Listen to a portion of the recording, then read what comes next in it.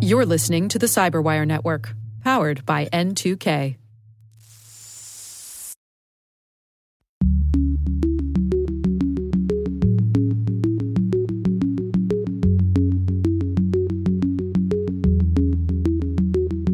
How do you calibrate a non-cyber response to a cyber intrusion?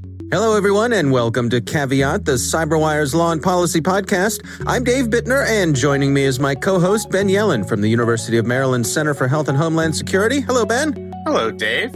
On this week's show, Ben has the story of Amazon allegedly spying on warehouse workers. I have an overview of how cyber policy may play out in a Biden administration. And later in the show, my conversation with Robert Carolina. He's general counsel for the Internet Systems Consortium and a senior visiting fellow in the Information Security Group at the University of London. While this show covers legal topics and Ben is a lawyer, the views expressed do not constitute legal advice. For official legal advice on any of the topics we cover, please contact your attorney. And now, a word from our sponsor, 6 Sense. 6 Sense provides award-winning cloud-based automated endpoint and vulnerability management solutions to streamline IT and security operations. With its advanced platform, businesses gain complete visibility and control over their infrastructure, reducing IT and security risks and optimizing operational efficiency. With 6 Sense, you'll get real-time alerts, risk-based vulnerability prioritization and remediations, and an intuitive automation and orchestration engine so you can focus on your core business goals, confident in the knowledge that your enterprise is secure, compliant, and running smoothly. To learn why enterprises choose 6 Sense, visit 6sense.com.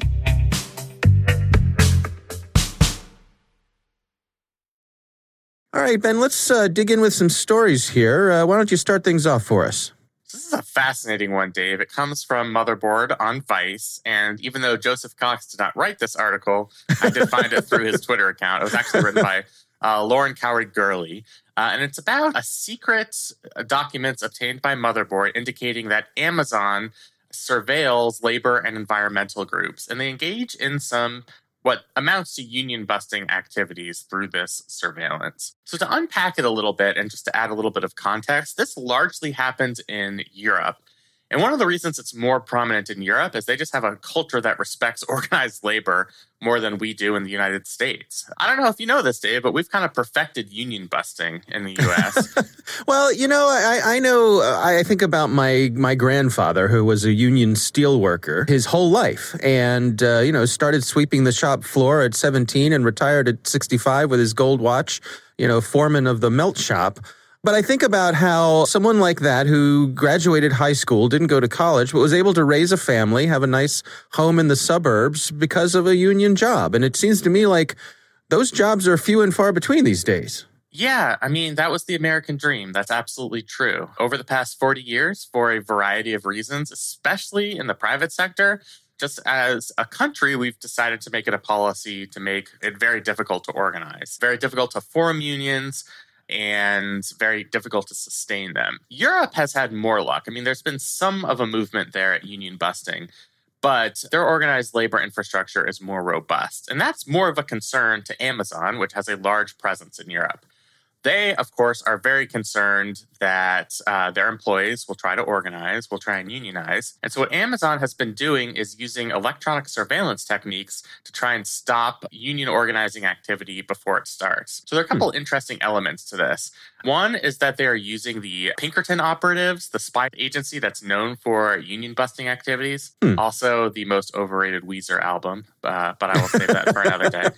So they obtained these emails that show the sophistication of these efforts to spy on workers across these fulfillment centers in Europe. So these Pinkerton operatives will create false social media accounts with no photos and try to ingratiate themselves with employees, people who work at these fulfillment centers, to try and get insight as to what's going on there. So, they'll get regular updates and send them back to global headquarters on whether somebody has been trying to organize in a factory, the number of participants in an event that promotes union organizing, the time, the location that took place, if they hear anything about a strike or distribution of leaflets, that'll be reported. And Amazon basically has an entire intelligence agency, an internal intelligence agency that monitors this and, tries to take action on the basis of the intelligence that they're gathering. They talked about one instance where they had to enhance monitoring because the former leader of the Labour Party in the United Kingdom, Jeremy Corbyn, was set to go to one of these Amazon fulfillment centers. And, he's a very prominent left-wing politician. So they assumed that he would be discussing efforts to organize. And so they kind of put their surveillance on overdrive to try and get some insight as to what was happening inside that meeting. These documents just came out. They were released to Motherboard, and Motherboard tried to elicit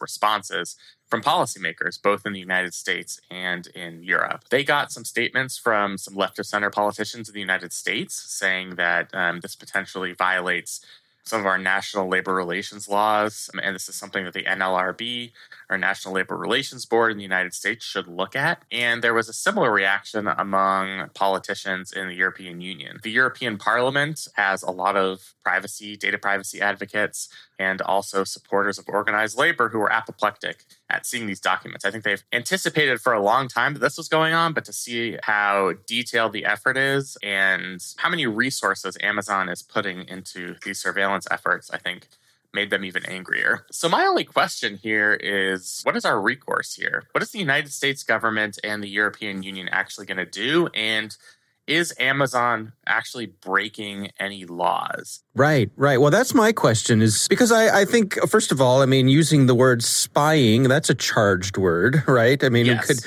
Wouldn't Amazon say, we're simply gathering information? It's good for us to have our ear to the ground. We need to know what our employees are thinking so that we can best create an environment. Yeah, best serve their needs. Yeah. And I think they can make this argument, and there's a certain point of view that would say that from a business point of view, it's in their best interest to do so. So as long as it's not illegal, what's the problem here? So I guess the question is it illegal?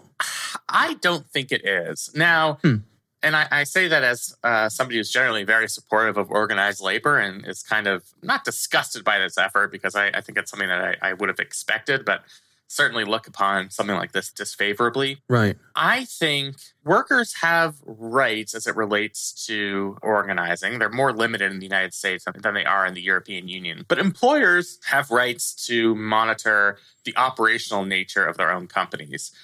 So you'll see that in workplaces across the United States that are monitoring personal computers to see, if people are wasting time during work hours.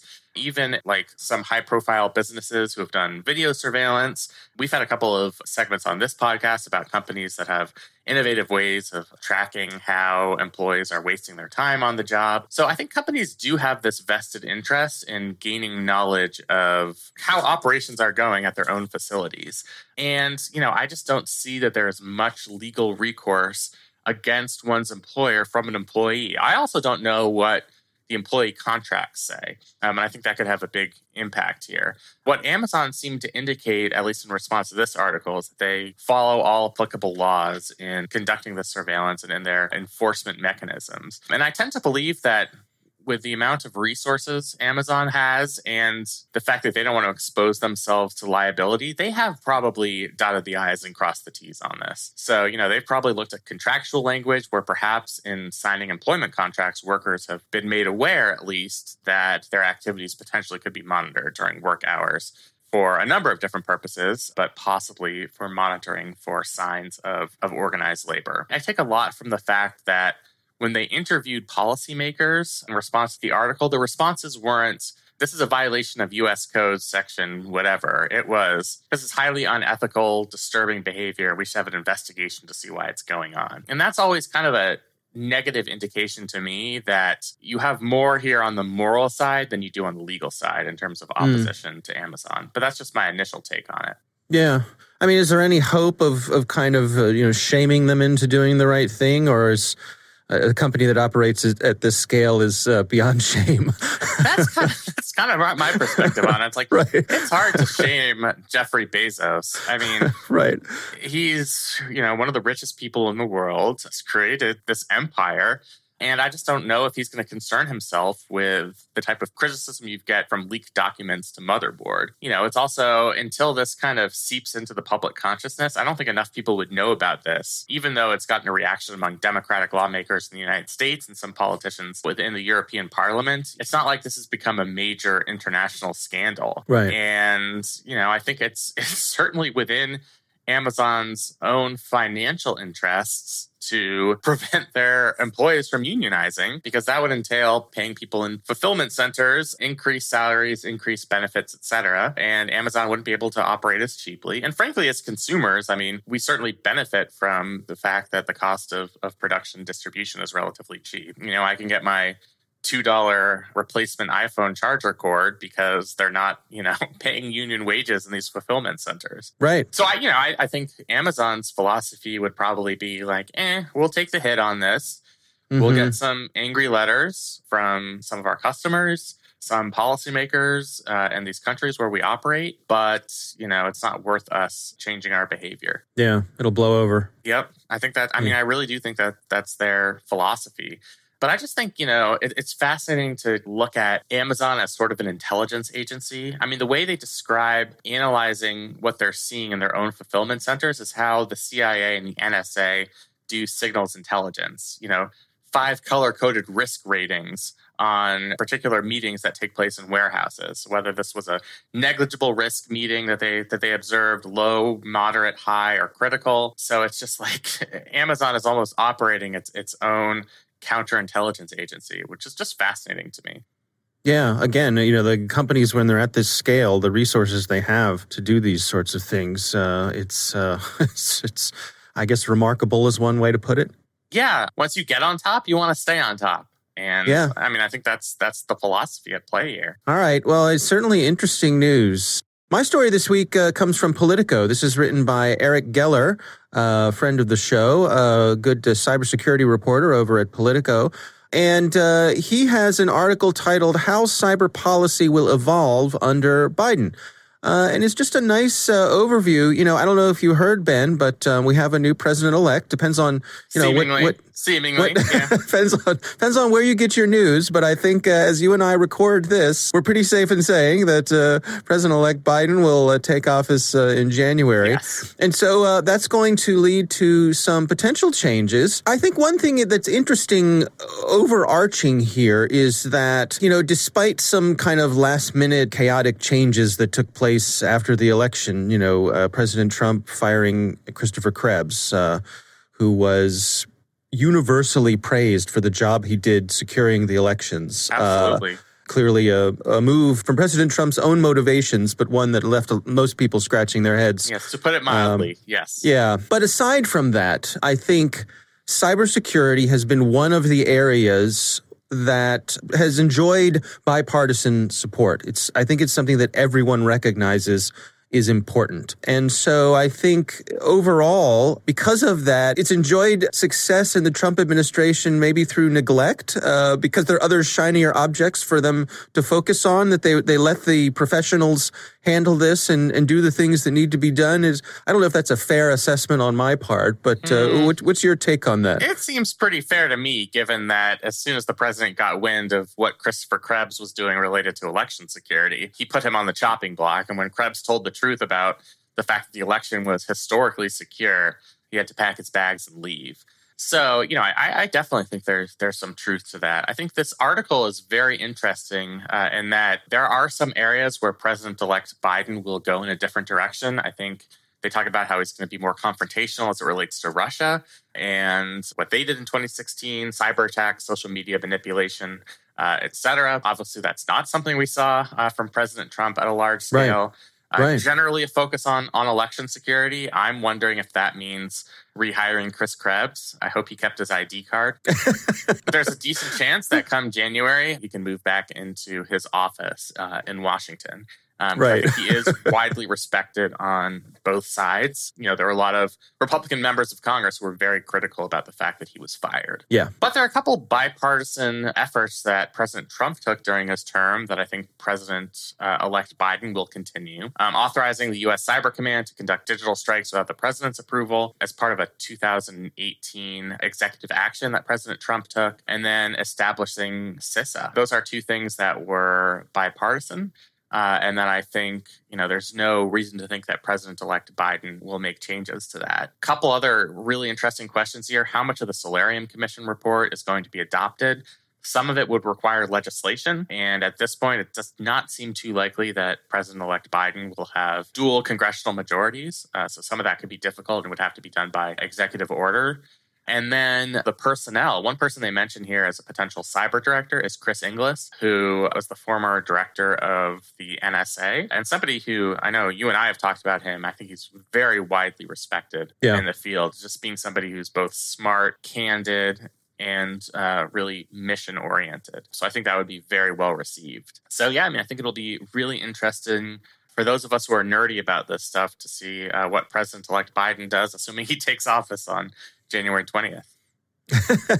I think let's go with that, shall we? Yeah, let's just assume that for our purposes. That's right. Yeah. Well, it's an interesting article, again, written by Eric Geller. It's called How Cyber Policy Will Evolve Under Biden. It's over on Politico. Definitely worth your time to check that out. We would love to hear from you. If you have a question for us, you can call in and leave a message. It's at 410-618-3720. You can ask your question there, and we may use it on the show. You can also email us. It's caveat@thecyberwire.com.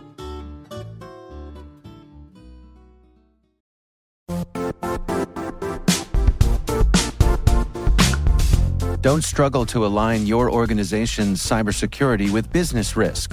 Get the only solution that goes beyond reacting to threats with vulnerability and risk monitoring. You need the next evolution of MDR, and only Critical Start delivers it. Critical Start doesn't just monitor and respond to threats. They put you in control by detecting suspicious activities, quickly responding to contain threats, and identifying your most critical assets and protecting them against vulnerabilities and exposures. With continuous visibility, expert guidance, and measurable risk reduction, Critical Start has redefined what it means to manage cyber risk. Demonstrate provable security maturity to your leadership while positioning your program to achieve the greatest risk reduction per dollar spent. Stop fearing risk and start managing it with Critical Start. Visit criticalstart.com and request a demo today. That's criticalstart.com.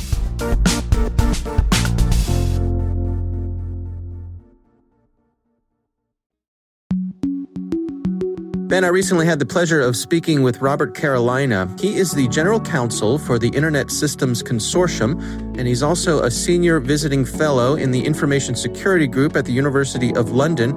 I've interviewed him a couple of times, and I must admit he is one of my favorite people to speak to about these sorts of topics. Just a really sharp guy, challenges me in many good ways, as you'll hear in this interview. Here's my conversation with Robert Carolina. In the current environment, how are people defining digital sovereignty? I suppose it begins with the recognition that there's no such place as cyberspace. Everything that happens, every communication we send and receive or make use of, has an impact or is generated by actions in the real world. And in the real physical world, the number one organizing principle that we've had as an international community for 4 centuries is this concept of territoriality, by which I mean physical geographical territoriality, and the concept of sovereignty or sovereign exclusivity over that territoriality. So what's happening, I think, is that sovereign states around the world are just starting to get to grips with how do they extend and enforce and test the limits of their sovereignty in this new and different medium. And how does that play out in the real world? Where are we seeing people stretching those boundaries or testing those limits? Well, it's come up in a lot of different ways. I think one of the most famous early cases that has almost nothing to do with the internet was the situation that developed between the United States and the SWIFT international funds transfer system in the early 2000s. And this was a case where U.S. security officials wanted to get a hold of banking records. And SWIFT, of course, is a very well-known international funds transfer network owned by thousands of member banks. But this request was specifically addressed to the U.S. office of SWIFT. And the U.S. people there, in compliance with U.S. law, were able to reach into records that were stored in servers under their control in the U.S. and delivered the data. Well, news of this eventually leaked out, and the organization based in Belgium was furious. The Belgian government was furious. The European Union was furious because without doing this in a coordinated way, it put a lot of people in jeopardy in terms of violating data protection and other confidentiality rights of various depositors. Now, that situation was ultimately resolved at the diplomatic level, and a diplomatic agreement arose about how do you deal with situations like that. If we roll back the clock to the late 1990s, there was the famous case where World War II Nazi memorabilia was being offered for sale through an online auction site based in the U.S. In fact, at this time, it was Yahoo. That tells you how long ago this story is. And if you've ever lived in Europe, one of the things you learn pretty quickly is that in places like France and Germany, there are laws against selling or offering for sale World War II memorabilia that memorializes or glorifies the Nazi regime. It's a very, very strong cultural value in those countries. So here we had people in France, specifically was the case, were able to view and bid on memorabilia being offered for sale through a site in the US. Well, a case was brought in France, and the French court said, you got to cut that out. You got to stop that. All right, well, Yahoo took a step back and said, well, wait a minute. The internet has no borders. We can't tell where anybody is. We can't do anything about it.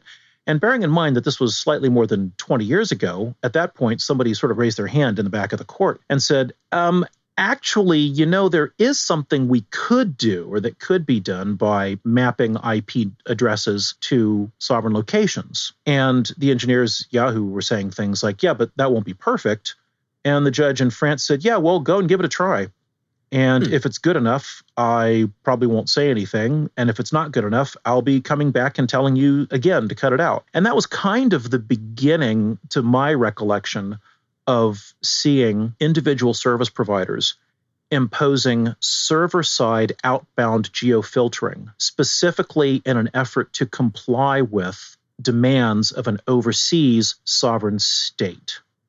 So that's an old story and an important one.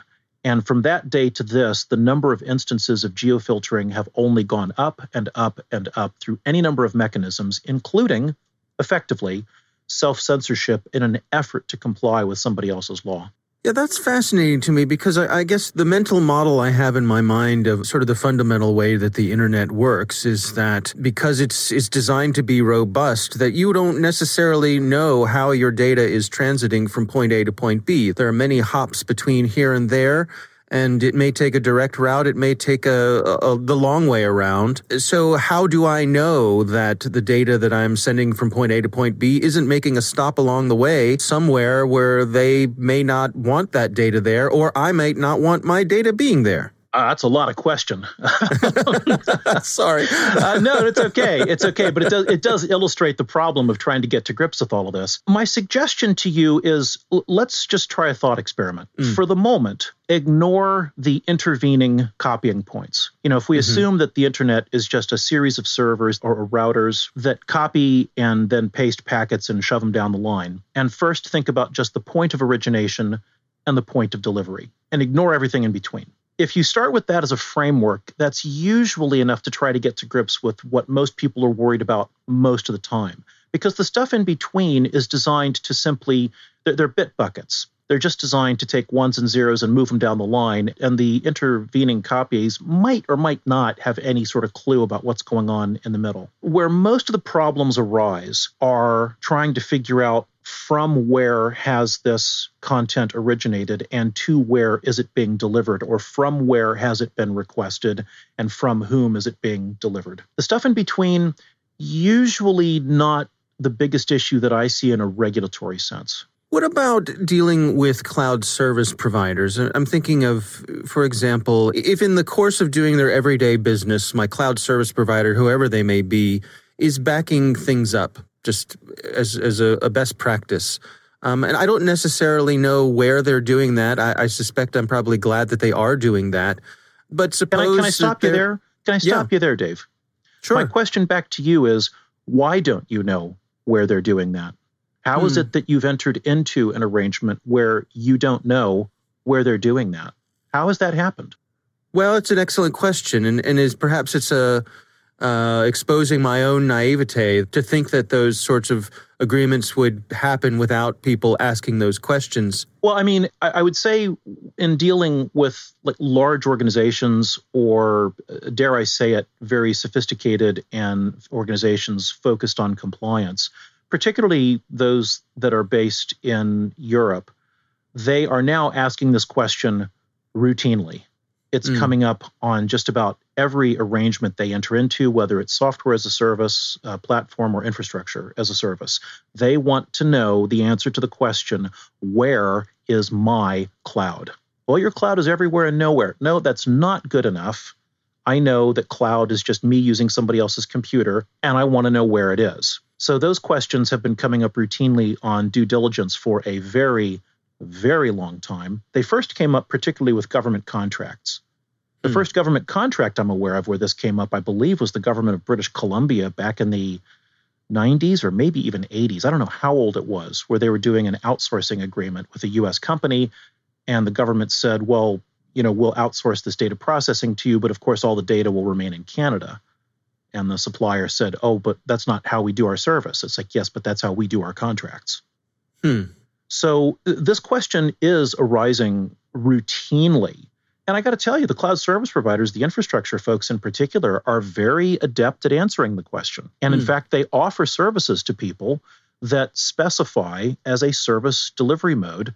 They will say, give people the option, where do you want your data to be stored? And that can be drilled down and sort of like on a regional basis or at a state level basis. The very sophisticated providers are already providing this service. What about sovereignty from the other direction? If I'm a nation state and I want to keep the rest of the world out, I want to limit what my citizens are able to know about the rest of the world, what sort of things are we seeing from that direction? Well, I mean, let's be clear. There are a lot of different reasons why a state might want to reduce content entering their territory. The use case that you describe is the one that produces the most debate because it's the most heated. And that is the types of governments that say, we don't want anyone to intrude on our sovereign territory with anything that's critical of our government or our royal family or, whatever the red line is, whatever the bright line is. That's one use case. There are other circumstances where sovereign powers seek to reduce the entry of message traffic. The United Kingdom, for example, not the kind of place you would normally associate with, building a huge wall in front of the internet. Nonetheless, fascinating case here a few years ago around copyright. Now, the reason it comes up there is you had a circumstance where somebody had made lots and lots of copies of content owned by, the usual suspects, the rights holding community in Hollywood and elsewhere in the record industry. And that content was being hosted on a series of servers in a jurisdiction where what that person was doing was perfectly okay because copyright law is different from place to place. There are different rules on fair use and fair dealing. And this particular person had decided to host all of this copied content on a server in a place where the rights owners, they couldn't do anything. The government there would say, this person's complying with our local copyright law. Problem. You have any number of people resident in the UK where getting copies of this material is not permitted. So those would constitute infringing copies. So the rights owning community said, well, we could do a couple of things. I suppose we could try to sue hundreds of thousands of living individuals every time they click download, because in theory they're infringing. I mean, that is correct as far as legal analysis goes, but you can see that there's certain process costs involved. In fact, actually, if you want to get really, really funny, there was briefly a law firm here that tried to do precisely that, and they got their head handed to them because they got a little too aggressive and weren't spending enough time figuring out who they were sending threatening letters to. But instead, the rights owning community did something kind of clever that a lot of people hated. And that was they said, well, we know how to keep infringing content out from this website. We'll get the internet service providers to filter it. So they went to court and sued, not the people who ran the server, not the people who uploaded the material to the server, not the people who were downloading from the server. They brought a lawsuit against BT, the largest single operator of internet infrastructure in the UK, to my knowledge. And they weren't saying that BT was doing anything wrong. I mean, bear in mind, the European Union has certain defenses available in the same way the US does, that if you're just carrying bits from place to place, we're not going to sue you for copyright infringement. So there's nothing that BT was doing wrong. Let's be clear about that. Mm-hmm. The lawsuit was about, we want BT to activate a filter so that any requests coming from this particular server will not get a response. Now, BT did not take kindly to this, as you can imagine. They don't like being in it. They didn't think this is part of their business. I can't say as I blame them, frankly. Yeah. And they went in and said, look, this would be very disruptive, very problematic. Why is this appropriate? Well, this is one of these circumstances where we, the courts, or we, the rights owners, think that if you were to just do a little bit, you would actually help us, save us from losing a lot of money. And so the question became, well, how easy or difficult is it to try to filter this traffic? And what came out during the discussion is, well, actually, don't you do something like this already? I mean, isn't it the case that every internet service provider of substance in the UK already filters content from certain blacklisted websites? The Internet Watch Foundation exists and lists a whole series of sites that have, content that's so heavily awful and illegal, I don't even like to talk about it. It's just terrible. Yeah. Yeah. And you can imagine what we're talking about here. And they said, sure, you already have that technological ability to filter traffic to specific sites. All you have to do is add this address onto your list. Oh, well, yeah, I guess we could do that. But that won't be perfect. Well, no, it won't be perfect, but it's a start. So those are two different use cases, different sovereign states have different reasons for wanting to keep something out.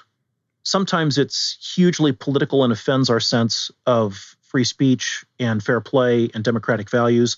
Sometimes it's about economic rights. And sometimes it's about trying to protect the human rights of the people who are in your sovereign territory, which is where we get to data protection. Where do you suppose we're headed with this? I mean, what are the trend lines that you're seeing from a global point of view? Which way do things seem to be leaning? The direction of travel continues to be in the direction of sovereign states increasing the authority that they assert with respect to how internet infrastructure is used. That's the direction of travel. And that's nothing new. There's a book out there that's great on this subject called Who Controls the Internet? Illusions of a Borderless World. It's written by Jack Goldsmith and Tim Wu. That book is 14 years old. And they're both lawyers. They're both very, very well-known lawyers. And they have a litany of case studies about how sovereign states were beginning to assert authority and how people were having to answer lawsuits, whether it was under the law of defamation or copyright infringement or violation of human rights or violation of privacy or whatever it happens to be. And that has increased. At the same time, you have people who operate content websites who have actively attempted to comply with overseas laws, filtering their own content in an effort to comply. And now the next big thing we see on the horizon is the emergence of both offensive and defensive cyber operations by sovereign states, which intrude to a greater or lesser extent on the sovereignty of others. I mean, that's kind of at the cutting edge because some of that is sort of entering the public sphere for public debate for the first time over the course of the last couple of years. I mean, were there offensive cyber operations 15 years ago? I don't know. It would have been all classified, I guess. But everybody sure knows today that there are.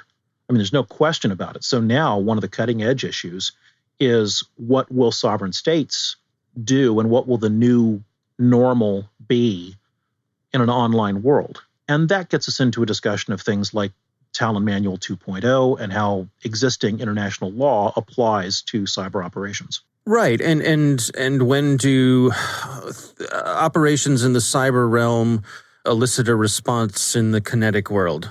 Yeah, that is a really vexed problem. I contend, actually, I've got a paper coming out shortly that my wife and I co-wrote. She's got a PhD in international relations, and she's at least one or two steps smarter than me. And the way that we've described the internet in that paper is we describe it as being border full and distance less. The challenges that the internet presents are because of this characteristic of being distance less. Somebody pushes a button, an offensive button on a machine in place number 1, and the packet arrives in place number 2 seconds, milliseconds, or seconds later. And whatever the impact is going to be. Now, it may have been weeks or months or years of planning and less invasive intrusion to prepare for the day when that button is pushed. And that's part of the problem right now in terms of assessing international legal response. But it's that distanceless characteristic, the fact that there's been a reduction in what's called the distance strength gradient, which is an old idea from IR from about 50 years ago, brought about by this new domain of operations. But what's also complicating things, and the reason we call it border full, is because for some reason, the word borderless has become synonymous with powerless. It's become just sort of a metaphor for the inability to filter traffic. What people don't do, however, is realize that a border is also a type of a connective tissue. It also defines relationships among and between neighbors. And here's something for you. There's something like 193 sovereign states recognized who are full members of the United Nations today. Mm-hmm. If you look at all of their land borders, ask how many land borders are there between these 193 sovereign states, the answer is, depending on how you count them, about 300. About 300. I mean, I think the state with the most land borders will be Russia with something like 14, 15, or 16, depending on who's doing the count. But a lot of times, a sovereign state, like the United States, for example, has a land border effectively with 2 countries. Right. And an island has a border with 0. So there's only about 300 of these things in the world as we know it today. If, however, we look at the internet as a phenomenon, as a distanceless phenomenon, and if we assume for the moment that intervening cyber infrastructure may well be ignorant of what passes over it, that puts every sovereign state into an immediate connective relationship with every other sovereign state on the planet. And here's your big mathematical question. And that is, if you have 193 sovereign states, each of whom has a border with every other state, how many borders is that? I'll put you out of your misery. It's something north of 18,000. Okay, thank you. 18. I'll tell you what. Do you know how long it took me to look that up? I mean, I know a bunch of mathematicians, and I had to drill down to find it. Better you than me, Robert. Yeah, there's no way I would have. I didn't come up with it in less than an hour. Let's put it that way. But nonetheless, the total number of bilateral border relationships that have now been created between sovereign states is more than 18,000. Mm-hmm. So that kind of border full relationship is part of what's creating an enormous amount of tension in international relations today. Is it right to think that there's also a decoupling of historical things like landmass, size of military, all those sorts of things? It's not a one-to-one relationship in the cyber realm. You don't have to be a big, bad country with a huge military to have tremendous influence online. That's absolutely right. I mean, one of the reasons that we feel, for example, that the internet actually could easily produce more conflict rather than less, or what we call the calculus of conflict, is that it changes both motive and opportunity. Let's take an extreme example. If you want to join the club of sovereign states that have nuclear weapons, I'm not that I'm encouraging anybody to do that. It's a very expensive game. You don't get into it for less than what we're going to describe as a ridiculously large amount of money. And for that matter, you've also got to overcome an enormous amount of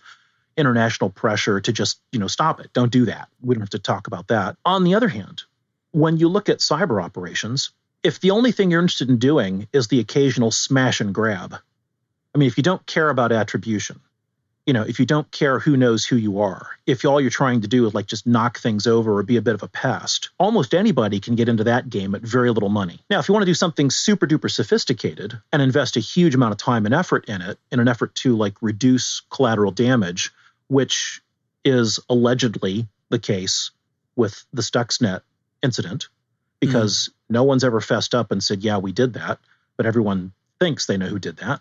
If that was the action of a sovereign state or two, then that presumably took a lot of not just engineering effort, which a lot of people focus on in the literature, in terms of like what would it take to develop all this code and to understand this and that, but consider also the intelligence gathering exercise that has to go on in the background to figure out, well, what is the spec we're going to give the engineers, and how do we find out the serial numbers on the affected devices, and then how do we know for sure, who is the right person to target in terms of getting the message to walk the thing across the air gap. I mean, the amount of background effort involved in that, I can't even begin to calculate what it would be, but it would be huge. But not everyone needs to play at that level. I think this is an area, unlike the great games, if we talk about international relations, a lot of people talk about the great game or the great powers. Well, if you wanted to play the great game of the 19th century, you had to have a lot of money. If you wanted a seat at that table, you had to have a lot of money, a lot of technology, a lot of resources. This is a game where almost anybody can get a seat at the table. Everyone can sit and play a hand. Now, you might not have the most chips, but you can still play. And you might not win because you might not know what you're doing, and you might get trounced. But nonetheless, I mean, we've entered an age where an awful lot of people can take advantage of what appears to be a new domain for the projection of power. Is it fair to say that for the traditional world powers, that's a burr in their saddle? I think probably burr in the saddle is the right metaphor at this point, because most of what we think of as the great powers all seem to be eyeing each other primarily.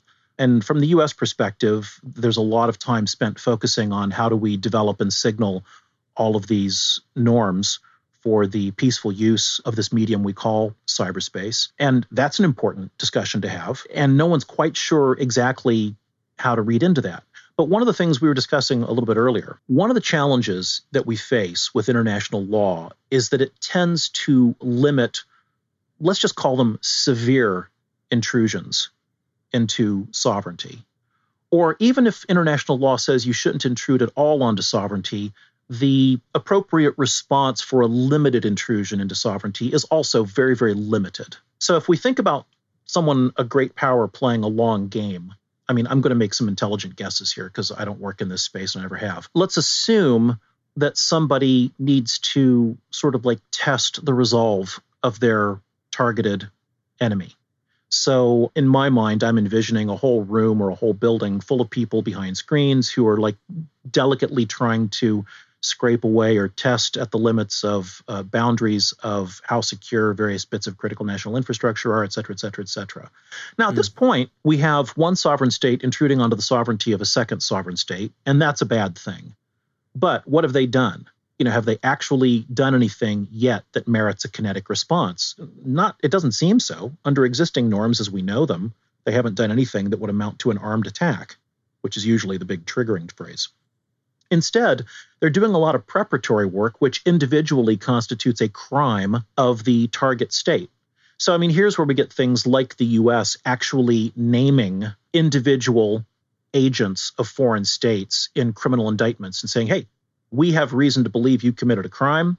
You committed a crime by breaking into a system in the U.S., and so we've named you in this indictment. And if we ever get a hold of you, which we know we probably won't, but if we do, what is that game about? Well, in part, it's about, I'm guessing, some kind of an effort by the government to signal that, look, you really are, we know that you're intruding on our sovereignty and we're really not happy about it. And this is one of the responses that we are choosing to take. Now, that's a whole lot nicer than sort of like, sending a cruise missile to somebody's door, because at the moment, international law simply would not recognize that second action as appropriate. In fact, it would be reviled as absolutely and utterly inappropriate under the circumstances. And where I think a lot of people are having difficulty, and where only time will tell, is how do you calibrate a non-cyber response to a cyber intrusion? If somebody breaks into critical national infrastructure and decides to poison the water supply, of a target state, or decides to take over remote control of a nuclear generator and pull all the rods out and melt it down. I mean, that's a no-brainer. I mean, that's the equivalent of dropping a bomb on 10,000 people. That's a well understood process. But what nobody quite understands yet is, well, they were laying the groundwork for, or they made an inappropriate change to a reference file, or they deleted log files to try to cover their tracks, or they interfered with the integrity of certain data sets, or what is any of that? How do we map that onto a real world response? What does that merit? We send 500 troops into a border town, or, somebody puts the 101st Airborne on high alert, or what precisely would be an appropriate response to that, and why?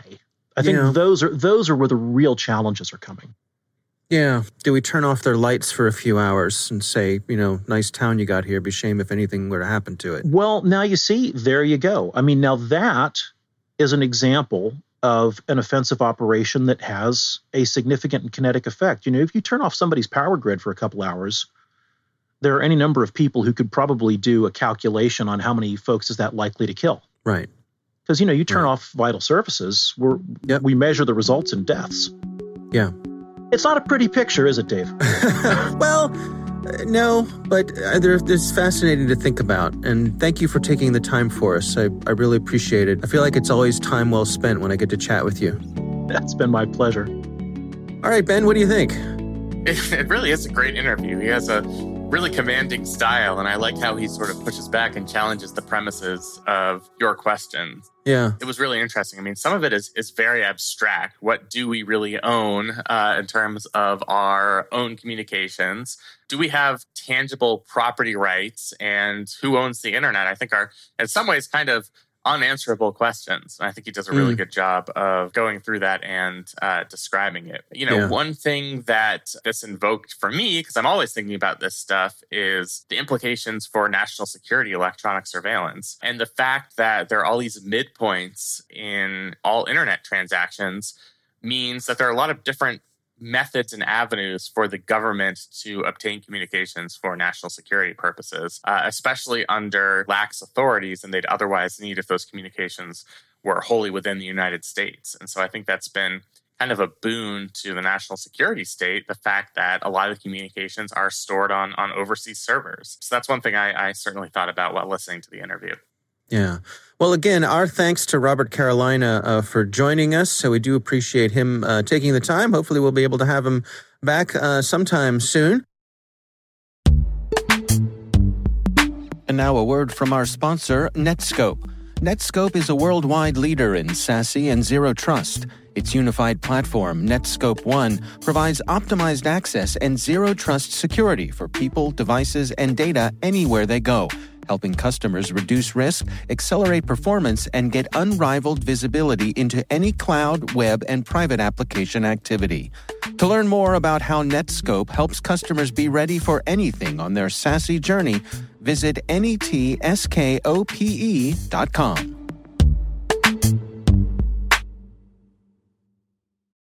We want to thank all of you for listening. That is our show. The Caveat podcast is proudly produced in Maryland at the startup studios of Data Tribe, where they're co-building the next generation of cybersecurity teams and technologies. Our coordinating producers are Kelsey Bond and Jennifer Iben. Our executive editor is Peter Kilpie. I'm Dave Bittner. And I'm Ben Yellen. Thanks for listening.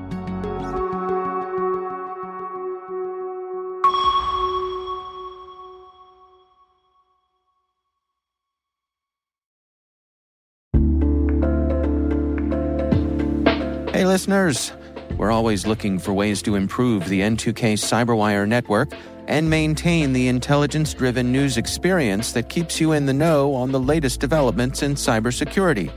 We've launched our 2024 audience survey and would love for you to take a few minutes to share your feedback. And hey, there's even a chance to win a $100 Amazon gift card if you complete the survey.